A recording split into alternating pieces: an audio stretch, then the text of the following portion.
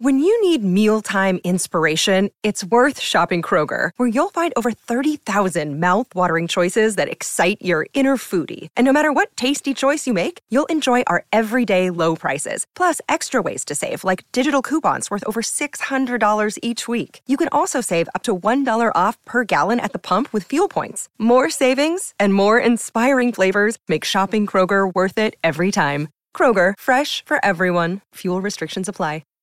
This episode is supported by FX's Clipped, the scandalous story of the 2014 Clippers owner's racist remarks captured on tape and heard around the world. The series charts the tape's impact on a dysfunctional basketball organization striving to win against their reputation as the most cursed team in the league. Starring Lawrence Fishburne, Jackie Weaver, Cleopatra Coleman, and Ed O'Neill. FX's Clipped, streaming June 4th, only on Hulu. Hello and welcome to Big Fish, Small Pod. I'm Andrew Werdal.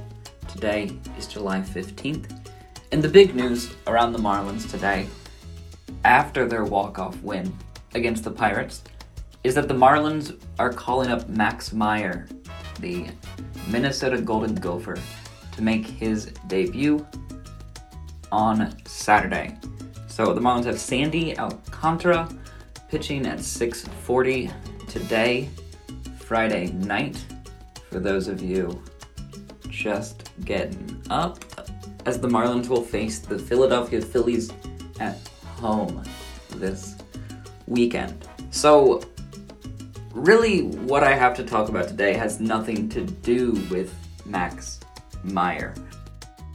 When we're looking at the Marlins' attendance issues and that idea that this is a bad market for baseball or whatever it is people want to say, I think that all the evidence points to the contrary. That it's not the worst market, it's actually the worst marketers for baseball. So what am I looking at here? Like, looking at numbers, checking out on Baseball Reference, the 2022 Miami Marlins attendance has actually increased like 61% year over year from last year's, about like 7,500 per game. This has come after a 77% increase in payroll, which has been like a significant investment into the Marlins team, specifically like the offense, looking at Jorge Soler, Avi Garcia, Jacob Stallings. We have had a Marlins team invest in the team, and the attendance has come for it. It's the old, like if they build it, they will come philosophy played out in the market of Miami, and the baseball stadium being the destination for these attendees.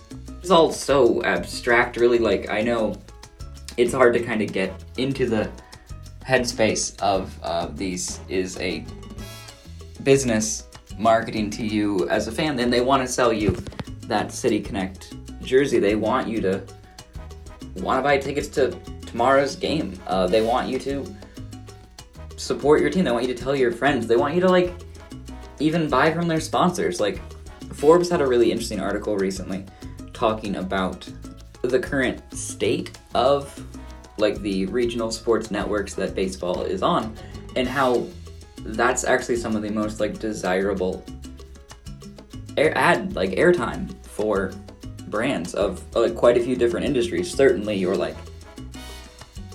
gaming, your casino types are definitely getting into baseball more and more. But I think you all, as Marlins fans, know what it is to be giving your attention to this team. There's like an actual something you're giving. Like today, I had the option to stay home and watch the end of the Pirates game, and I went to the beach instead. It's a conscious choice, especially in a great market like Miami, when there are amazing restaurants, beaches, nights out. There's so much that you can do in town without paying to park and get a ticket and get a expensive beer sometimes, except for this weekend. because of a promotion with a beer company who also wants you to know about their brand. Something I found fascinating looking back at the Marlins attendance numbers over the years is that there have only been a few times that Marlins attendance has increased by a significant amount year over year. 97, 2003, 2004, 2012, and 2022. This is the fifth such year in the history of the Marlins organization, and those years are pretty well marked by like success or investment. Like 1997, you have the major success that is a World Series win, and then that was rather squandered, so we don't see any uptick in 98's attendance. But back in 2003, Marlins go to the World Series again. The fans came for that, and they stayed in 2004. Came even more that following year, despite some changes like the Pudge walking, and despite not really making much of an investment in the team. Certainly like 2005 deserves credit with like Carlos Delgado, but with the way Pudge and Derek Lee went a different way from that 2003 World Series winning team, it's hard to really define those Loria years as investment when really you're going sideways. And then from there, you're looking at the Florida Marlins staunchly refusing to invest in the team until Marlins Park got public funds. And that resulted in that 2012 investment from the Marlins and a 2012 increase in attendance for the Marlins. Certainly very undercut effort. I think you could say that Jeffrey Loria's Marlins, 2012 Miami Marlins, came from a place of commitment, but not quite a place of devotion. And it hasn't been till this year that the Marlins' attendance has actually increased by a significant amount. What I think we see there is a responsive fan base, like a living, breathing fan base, excited about baseball. And as much as I legitimately think that itself tells the story, going a step further and looking at the rest of Major League Baseball, the Marlins are in the 44th largest city in America. 45th is Oakland, 46th is Minneapolis. Both American League teams, and both like known for their like mid-market stature, but with like distinctly different everything. So like the Minnesota Twins have been paying over $100 million in payroll each year since 2017, and the Oakland A's have only had a $100 million payroll once since 2017. Both teams have made the playoffs 3 times. Oakland dead last in the American League for attendance. Minnesota in that mid-tier of attendance. Did you know they were actually second in the American League to the New York Yankees in 2011 for attendance, like overall through the year? And as much as you could say that the Minnesota Twins have something of an advantage over the Marlins, being that they're like geographically accessible from 4 different compass directions, well, the Marlins are pretty much just at the base of Florida there.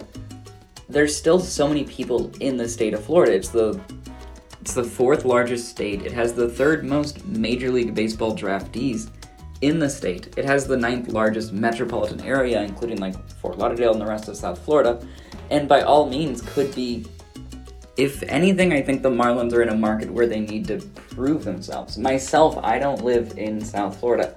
I'm in Central Florida. And today I went to Publix, and they have like bags of peanuts at Publix with Major League Baseball team logos. They exclusively had the Atlanta Braves peanuts in Central Florida. The Marlins haven't gotten that like large swath of the country to follow them as a team, which really does make sense with the way that they have historically behaved with their roster. Like anecdotally, I don't think I really saw baseball clearly until at least 2018, probably from following this team too closely. But it seems like the investment is working for the Marlins, and it seems like investment is what works for the mid-markets, and we know investment is what works at the Los Angeles Dodgers, where they went from about $100 million payroll in 2011, took on a $220 million price tag in a trade with the Boston Red Sox to get Adrian Gonzalez, Carl Crawford, Josh Beckett, and Nick Punto in 2012, and that helped jumpstart the team into this annual playoff contender that we know that both has success and investment on this annual basis. All signs here point to that sort of push, and point to a market being there if you let it have a chance. So anyhow, that's it for me today. This episode of Big Fish, Small Pod. I've been Andrew Werdahl. Again, tonight's game starts at 6:40 Eastern Time. Should you find yourself near the internet, Fish Stripes Live will be airing an hour before first pitch. Check it out. Talk to you next week.